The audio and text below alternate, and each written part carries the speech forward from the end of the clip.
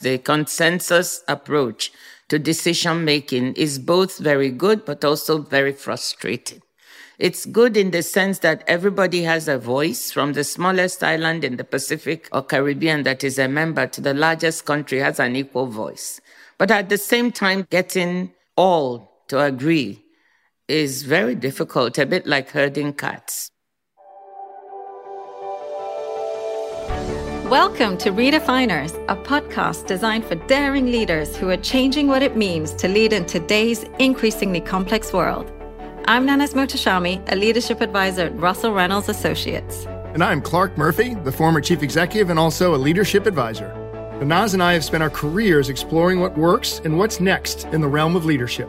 In each episode, we ask our guests deep and provocative questions about how they've challenged the norms and how they've redefined their organizations and ultimately themselves as leaders. Also, you can answer this one question. How are you redefining your leadership?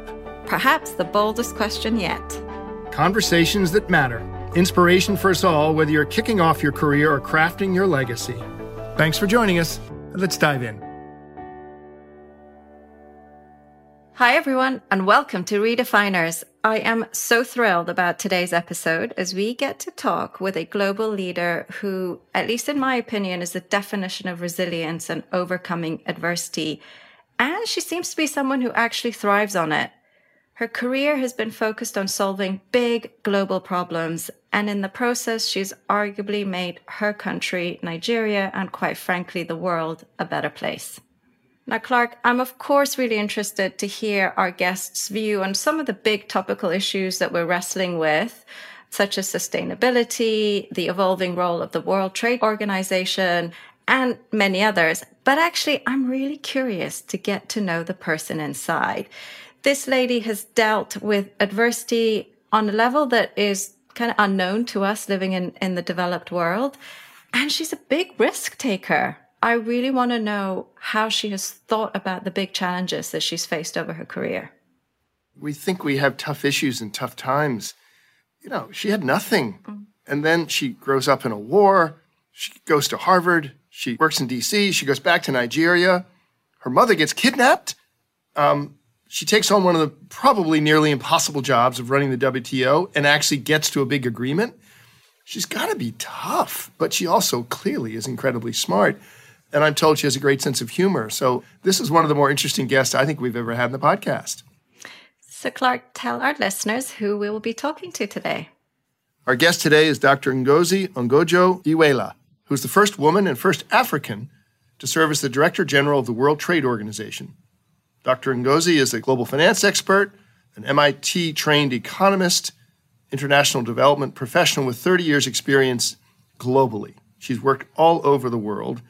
Her previous roles include being chair of the board of Gavi, the alliance that we've got to know so well during the vaccine distribution that we talked about in one of our earlier podcasts.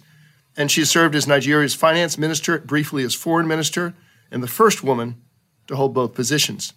Dr. Ngozi is also the co-author of Women in Leadership, Real Lives, Real Lessons, written with former Prime Minister of Australia, Julia Gillard, who, of course, was our guest as well. So she is an amazing person and truly a global citizen. Dr. Ngozi, welcome to Redefiners. We are delighted that you can join us. Thank you very much. Dr. Ngozi, we would love to give our listeners a chance to get to know you a little bit better because you have had a fascinating personal background. Take us back to the early years and tell us a little bit about your early life in Nigeria. When I was a baby, more or less, my parents left me with my grandmother in the village. And went to Germany with scholarships to study.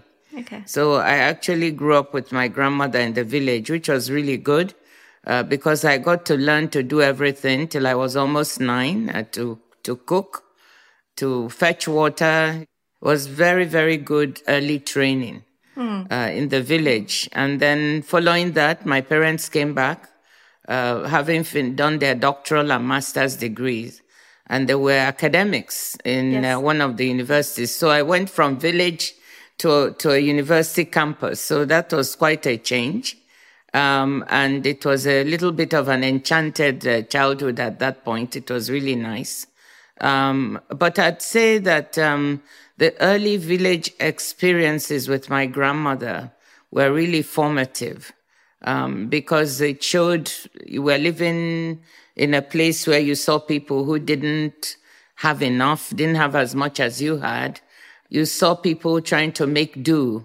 So it taught you values, how to value things. And when I was a teenager, we also lived through a war where my parents lost everything. So it's a little bit like watching the war in Ukraine now, people losing all their belongings and running helter-skelter. So when I was 12, there was a war in Nigeria, the Nigeria-Biafra War, the Nigerian Civil War. And we were in it and lost everything. So that was another formative period where I say I learned to live with nothing. So I can live with nothing and I can live with everything. Everything. Do you know, Dr. Ngozi, what you say chimes a little bit with my background. So I'm originally Iranian. And I was very young when the revolution happened in 79. And my parents also went from having a very comfortable life to basically having nothing because everything was confiscated. And actually, to this day, my father says that that's the best thing that could have happened to his kids. Because to your point, you go from having a lot to having nothing, and it just teaches you hard work, resilience, the importance of values. So absolutely. I fully agree with your sentiment. So then the Civil War happens. You then study in the US. It's not any old university in the US. I mean, you go to some of the best in the US. Tell us a bit about your academic life. Well, after the war, we lost 3 years. I didn't go to school for 3 years in the war. But during the last year, my mother opened a school and started to teach some of the young children around. So somehow after 3 years of war, I was able to catch up and took the normal exams. And then I really told my parents that I'd like to travel a little bit and see the rest of the world. And my father said it was a luxury. The only way I could get to travel was if I got into the best university in any country who was willing to support that. So that's how I ended up applying to Cambridge University in the UK and to Harvard in the US. And I got into both and chose to go to Harvard. But my family also kind of edged me into it because my mother had decided she had a master's and she decided to do her PhD at the time at Boston University. And they said, well, she can keep an eye on you. Very good. Which I didn't like at all, but my father and everybody said, well, she'll be there at Boston University and you'll be across the river at Harvard. She can keep an eye on you. That is a great story. Of all the mothers saying it's one thing to go to the local soccer game and something else to say, I think I'll get a PhD across the river from my daughter. I must try that with my son. I think he will hate me for it, but I love the idea. Yeah. And did you know at that stage that you had a passion for politics, economics? Did you kind of have a burning passion as a student, or is that something that's come over time? I didn't actually have a passion for politics. I'm not a very good politician. So I was in government for years. I guess when you're a finance minister, you have to know politics to be able to survive for as long as I did. But I can't say that in university I had a passion for politics, neither for economics. And I'll tell you why. My father is a mathematical economist. And when I was 9, I remember one day I really was bothering him as he was trying to do his notes because I wanted to go to the library or to the bookstore to get a book. I was a prolific reader. And he just wanted to keep me quiet. So he took this heavy tome, gave it to me and said, read the first chapter. I'm going to test you on it. And it was an economics textbook. It must have been Samuelson's or something. I now realize later. And it was so boring. Yeah. So I was reading this thing. I remember sitting in the study with him and crying. And then afterwards, he asked me some questions. Of course, I didn't understand anything. I was 9.5 or something, going to 10. And I hated it. And I said, whatever this subject is, I'll never study it. So I didn't go in. One thing, I thought economics was boring and terrible. But when I got to Harvard, I actually wanted to do geography because I was really interested in rural urban dynamics. And I found that the closest to it they didn't have that, but they had economics. So I went in and I loved it. And I must say that I don't regret at all. My father, of course, was chuckling all the way because I told him I was never going to study economics, but I ended up doing that. So it's a little bit, you see, everything is a little bit accidental. But it's a wonderful profession, and I thoroughly enjoy being an economist. You learn so much about the world from doing that. But such a change when you raised your children. So you were in Washington, D.C., you're at the World Bank for over 25 years. And while you may have lived with nothing and lived with everything, those 4 children grew up in Washington, which is, a nice place to grow up, to say the least. Mm-hmm. And then you say, enough. We're going back to Nigeria, and I'm going to become the finance minister. Tell us about that conversation with your children versus your father handing you an economics textbook, and what made you decide to make that move. Well, I have to tell you that whilst I went back to become finance minister, my children stayed in Washington with my husband. But but let me tell you, every single year they had to go back to Nigeria. So regardless, they didn't move with me, but they came home from the time they were young children. We went home every year. And home meant going to the village because we wanted them to make sure that they were very much in touch with what was happening on the ground. And so while I was at home, they visited back and forth. But that decision came, I had decided at some point that when I joined the bank, actually, I was only going to be there 2.5 years. I just wanted some international training, and then I wanted to go back home. But I ended up loving the career and the work and staying there. And then at some point, I said, I really have to go home and contribute, because that's what I was brought up to know and believe, that you work for others. Education is a luxury. It's not just for yourself. It's also for you to do something to help others. So I determined at some point I'd take a leave of absence and go back home. The president, when he won a second term, President Obasanjo, went and asked the president of the World Bank if he could release me to be finance minister. So he didn't ask me. He asked President Wolfenson. And so the story is I was in my office. By this time, I was the vice president and corporate secretary of the World Bank. And President Wolfenson walked into my office and said, "You're going back home to be finance minister." I thought it was a joke. Because, and I said, "What do you mean?" And he said, "Your president just called and asked me to release you. And of course, you're going. That's the right thing to do." Wow. So I was a little bit furious that I hadn't been asked, but at the same time excited. So I took it and I went home because I wanted to give back. And, Nigeria is one of the most exciting countries in the world. It has its problems and challenges, but it's really so vibrant. So I went and basically led the effort. And I'm happy to say we got the $30 billion wiped off our books. Very proud of that. And that really unleashed a period of economic growth for the country. We talk on this podcast, Redefiners, about redefining moments. Was that the moment for you? You had this both enchanted childhood and fetching water childhood. You had both ends of the extreme. And now you come back, you say, Nigeria is vibrant and you feel alive. Did you feel alive conquering all that debt, but yet facing the complexity of Nigerian culture?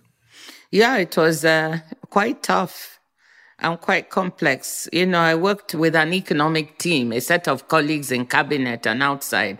We made up the economic team and we worked really hard to implement reforms, which we needed the IMF to say that we were reforming and that our economy was going in the right direction in order for the Paris Club to agree to talk to us about forgiving some of the debt. So it was quite tough. The president led the charge. President Obasanjo, it was his passion.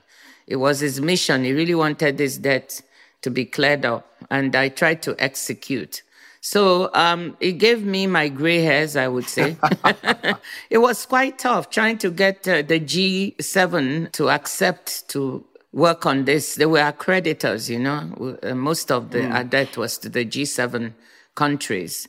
It's a long story, but we implemented the reforms and finally we were able to negotiate at the Paris Club for 3 days nonstop, locked in a room, until we came to some agreement. We had $18 billion written off completely of the 30 billion. And then we executed something new. They had never allowed a developing country to buy back some of its debt.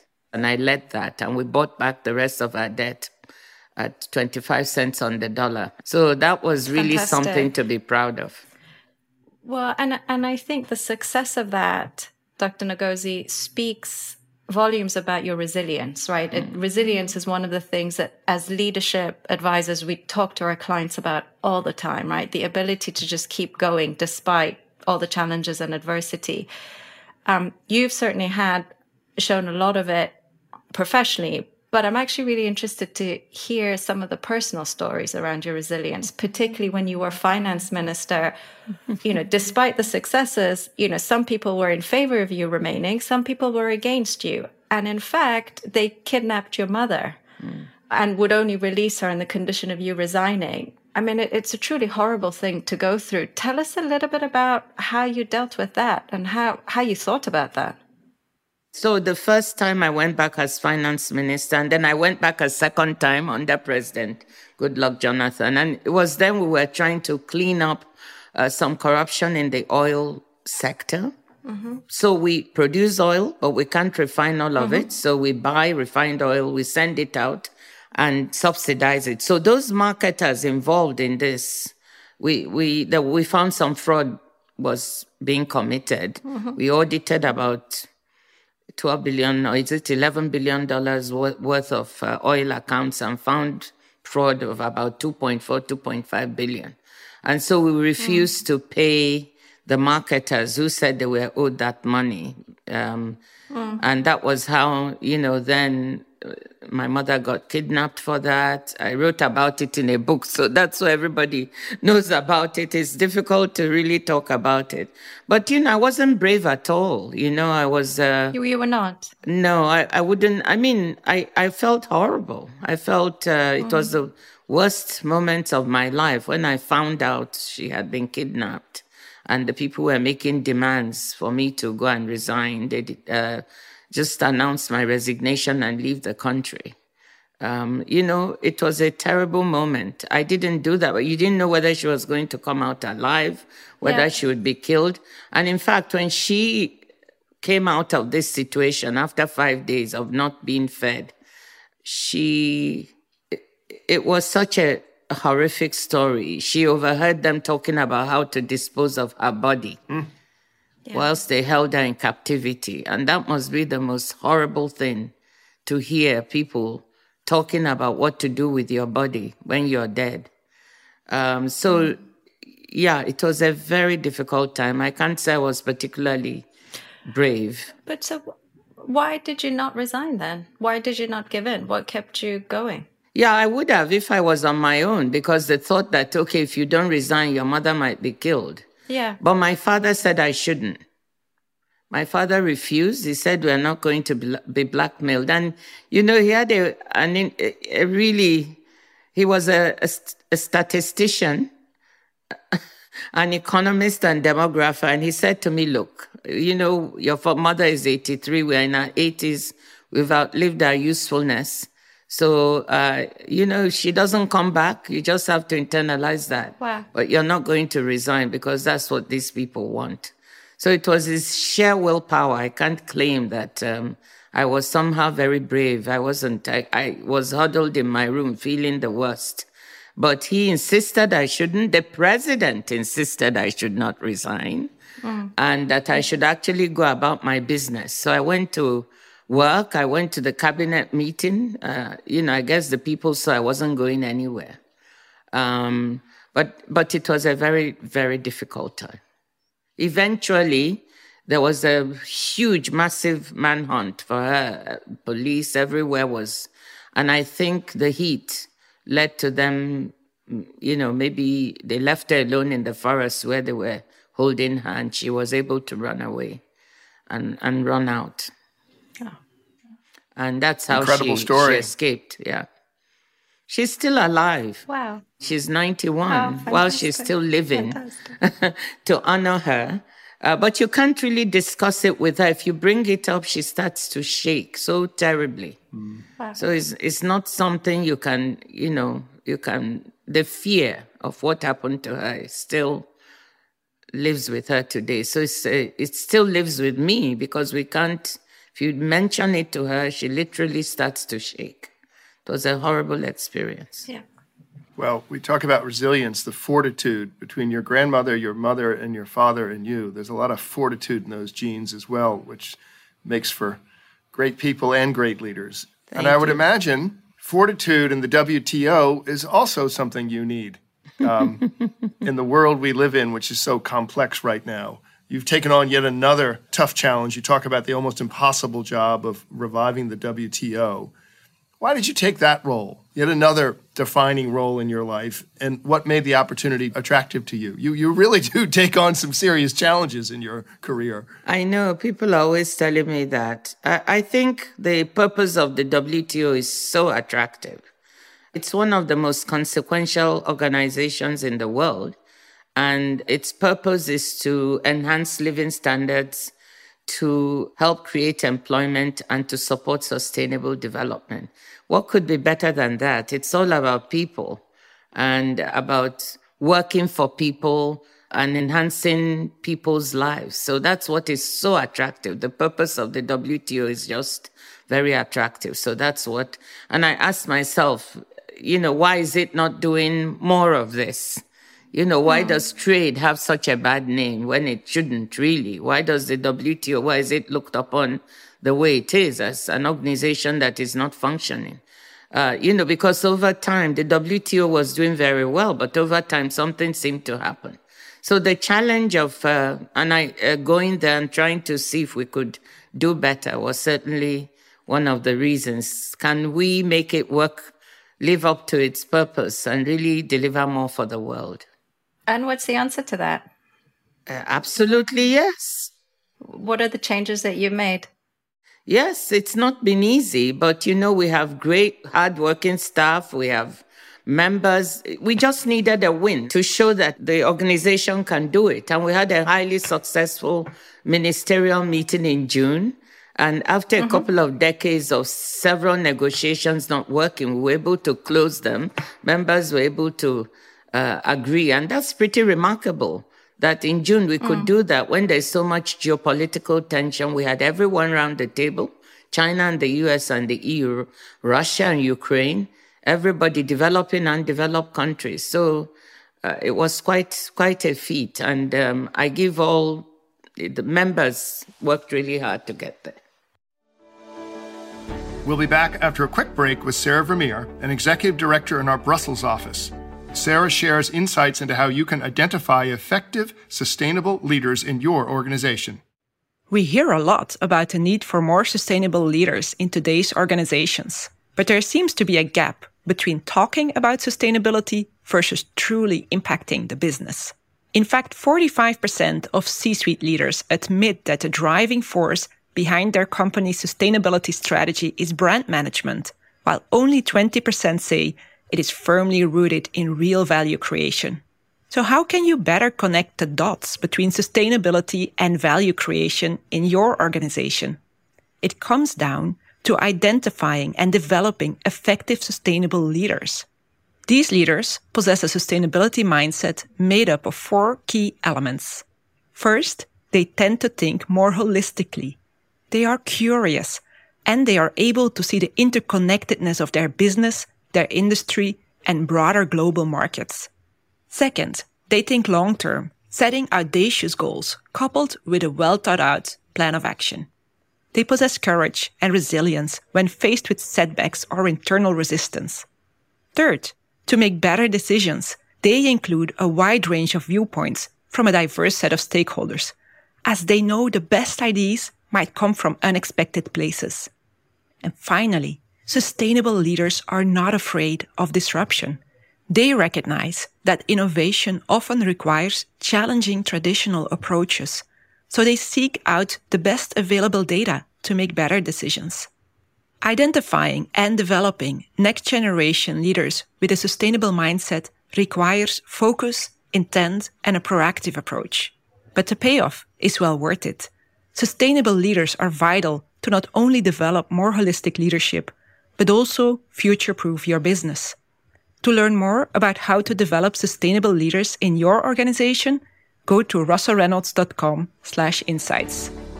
And now back to our conversation with Dr. Ngozi Okonjo-Iweala.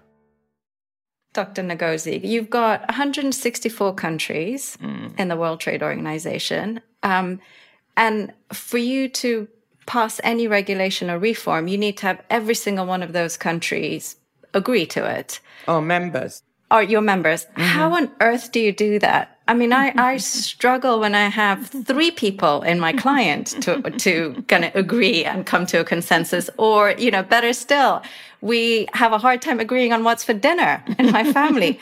How do you get, to your point, how do you get such different countries with different points of view and different political agendas to agree? Well, that's the tough part is this, what you just hit on, Nana, the consensus approach to decision making is both very good, but also very frustrating. It's good in the sense that everybody has a voice, from the smallest island in the Pacific or Caribbean that is a member to the largest country has an equal voice. That's what makes it attractive to them. But at the same time, like you said, getting all to agree is very difficult, a bit like herding cats. But let's say that not accepting no for an answer and just being determined that some of the things that were being worked on are so consequential, so important, and it's not good enough that we should spend 20 years negotiating an agreement that would see to the sustainability of our oceans and fisheries. We just had to get it done. Or the TRIPS waiver, which is designed to allow developing countries to produce vaccines that would save lives. So it's how important these things are, trying to focus people that these things really matter, and we've got to find a way to break through. There were days of agony. There were times of trying to find configurations to bring like-minded members together with non-like-minded and getting them to talk to each other. But I would say that with a lot of effort, members began to see a common purpose in trying to get some of these agreements done. Okay. And there's a lot of nitty-gritty work behind it, but we did it. Has it been for you as much about winning hearts as minds? Is that, when you talked about purpose, is that what it takes, is to kind of win the hearts, not just kind of the rational thinking? So I deal at 3 levels, with the ambassadors in Geneva, who are the negotiators, with the ministers to whom they report in the capitals, and with the leaders, the prime ministers and presidents. So it's constant weaving between the 3. Yep. And it's a combination. You've got to rekindle in people's hearts the need to do these things, because people outside expect it of us. Yeah. Delivering the fisheries subsidies agreement was about delivering Sustainable Development Goal SDG 14.6. And the WTO had actually been asked by the UN Secretary General to deliver that. And that sees to our fisheries being sustainable, our oceans. So this is big. This is for the world that you're doing this. So it's a combination of both, rekindling excitement in people that the purpose what they're working on is really beyond us and needs to be done for the good of the world and the good of people. And at the same time, heads. You need heads, because negotiations is hard work, and people need to know when to compromise and give in and when to insist on their point, and it's not easy at all. We were here, the last 48 hours was non-stop negotiations. It took 5 days, of which the last 48 hours were here in the WTO non-stop. Nobody went home. Yeah. Ministers were locked in, negotiating. Just one last question. We've heard discussion about the reset of stakeholders and stakeholder capitalism, particularly just as you were talking about one of the SDGs and the fisheries. Where do you see the WTO having a voice in this discussion around the Great Reset, about more stakeholders, particularly as we talk about sustainable leadership in the world and the need for sustainable leadership in the world today? Well, in a lot of the work we're trying to do, it's a stakeholder. Look, we're trying to solve problems of the global commons. If you think about it, the pandemic, climate change, even international security, there is no one country that can solve climate change or member on its own of the pandemic. It needs global solidarity, people coming together. So that's it. When you have a problem that needs this kind of approach of people coming together, I think that's critical to be able to demonstrate that and for members of the WTO to see the complexity and know that they need to work together to deliver this. So that's one very important point. Now, that brings in stakeholders as well. It's not just WTO members, but the private sector, but civil society, its government, all have to weigh in. And actually, let's take our fisheries. Civil society was quite active, positively, and then in trips, they were critical. So when you see that the world is now a multiple stakeholder world in which we need all actors to be able to solve things, even those agreements that the WTO is working on, that's how you're able to show people in real life that you can't solve these problems without everyone weighing in. We couldn't solve the pandemic without the brilliance of the private sector finding the vaccines. So that's one group of stakeholders. But at the same time, we couldn't solve it without finding a way to get poor countries through COVAX, the COVAX facility, to get some access. They didn't have the type of access they needed, and they were at the back of the line, but they got some. So you needed that. You needed a public-private partnership. You needed civil society to weigh in with their views. So it's a multi-stakeholder world now. That's what we are living in for all the problems, including climate change. Think about it. It needs every single one, the individual, the corporation, the small and medium enterprise, the government, the big companies round the table to solve this. Thank you. So we like to end each podcast, Dr. Ngozi, with some rapid fire questions. This is where we're going to give you a series of 5 questions and we ask you to respond as quickly as possible. Question number 1. When you were a child, what did you want to be when you grew up? A teacher, a professor. What's one important skill every person should have? The ability to get on with others. Question number 3. What's the best piece of advice you've ever been given? From my father, when I was going to university in the US, he said, you're a woman, a young woman, and you're Black. If you ever encounter racism, it's not your problem. It's the problem of the other person. So don't let it stop you. I was 18 plus 19 at the time, and I was saying, oh, what's he going on about? But it turned out to be a valuable piece of advice. Yeah. What current or historic leader do you admire the most? I admire Martin Luther King, Mandela, Ellen Johnson Sirleaf, Graça Machel, and I could go on. What's your advice to listeners who may be thinking of taking on a new challenge or perhaps making a big change? Take the chance. Just take the chance. Many people are very risk averse, but you can take considered risks and, believe in what you're doing and go for it. Take a chance. Sometimes you might win. Sometimes you might not win. But even if you don't win, you learn a lot from not winning. So I would say take the chance. Well, you've taken a lot of chances. One of them was coming on this podcast with us, and we are so appreciative.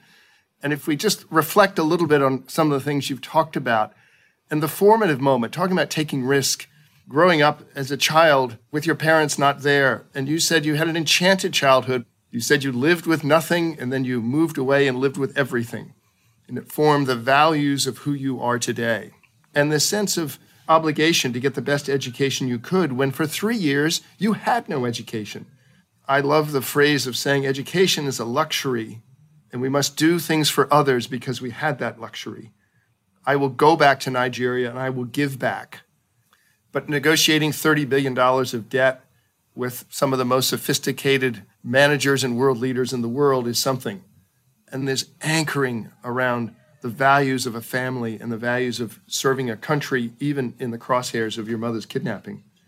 And now we come to the WTO, that it's all about enhancing other people's lives. Again, this theme keeps coming through. And the fact that you would not accept no. You say you just keep working. Don't let them say the word no. You have to persist. You have to have the resilience. No one could leave until the deal was done. And you've made it very clear you need all the actors to come together. That those stakeholders of the WTO or governments or even the private sector, all the actors are living in a multi-stakeholder world, and we can't make progress without having the stakeholders at the same table. And when you have them at the same table, take risk. In your personal life at 9 years old, to fetch the water, to lock the ministers in the room, to get the agreement, take risk.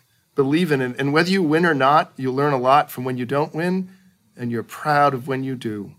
But we are so appreciative, and you should know, a lot of people, men and women, list you as who they admire as a leader. Oh, really? Absolutely. Oh, that is really nice. You've taken more risks than the average person we know, that's for sure. That is true. That is true. People tell me that all the time, and it's what defines my career. But I've taken risks to go for what I really want to do. Anything that will help me serve people. Thank you. Fantastic. Pleasure. Thank you. Thank you so much. It's been fun. Thanks for joining us on this episode of Redefiners. For more dynamic insights from leaders from across industries and around the world, listen to Redefiners wherever you get your podcasts. And to learn more or get in contact with us, visit our website at russellreynolds.com, find us on LinkedIn, and follow us on Twitter at RA on Leadership. See you next time.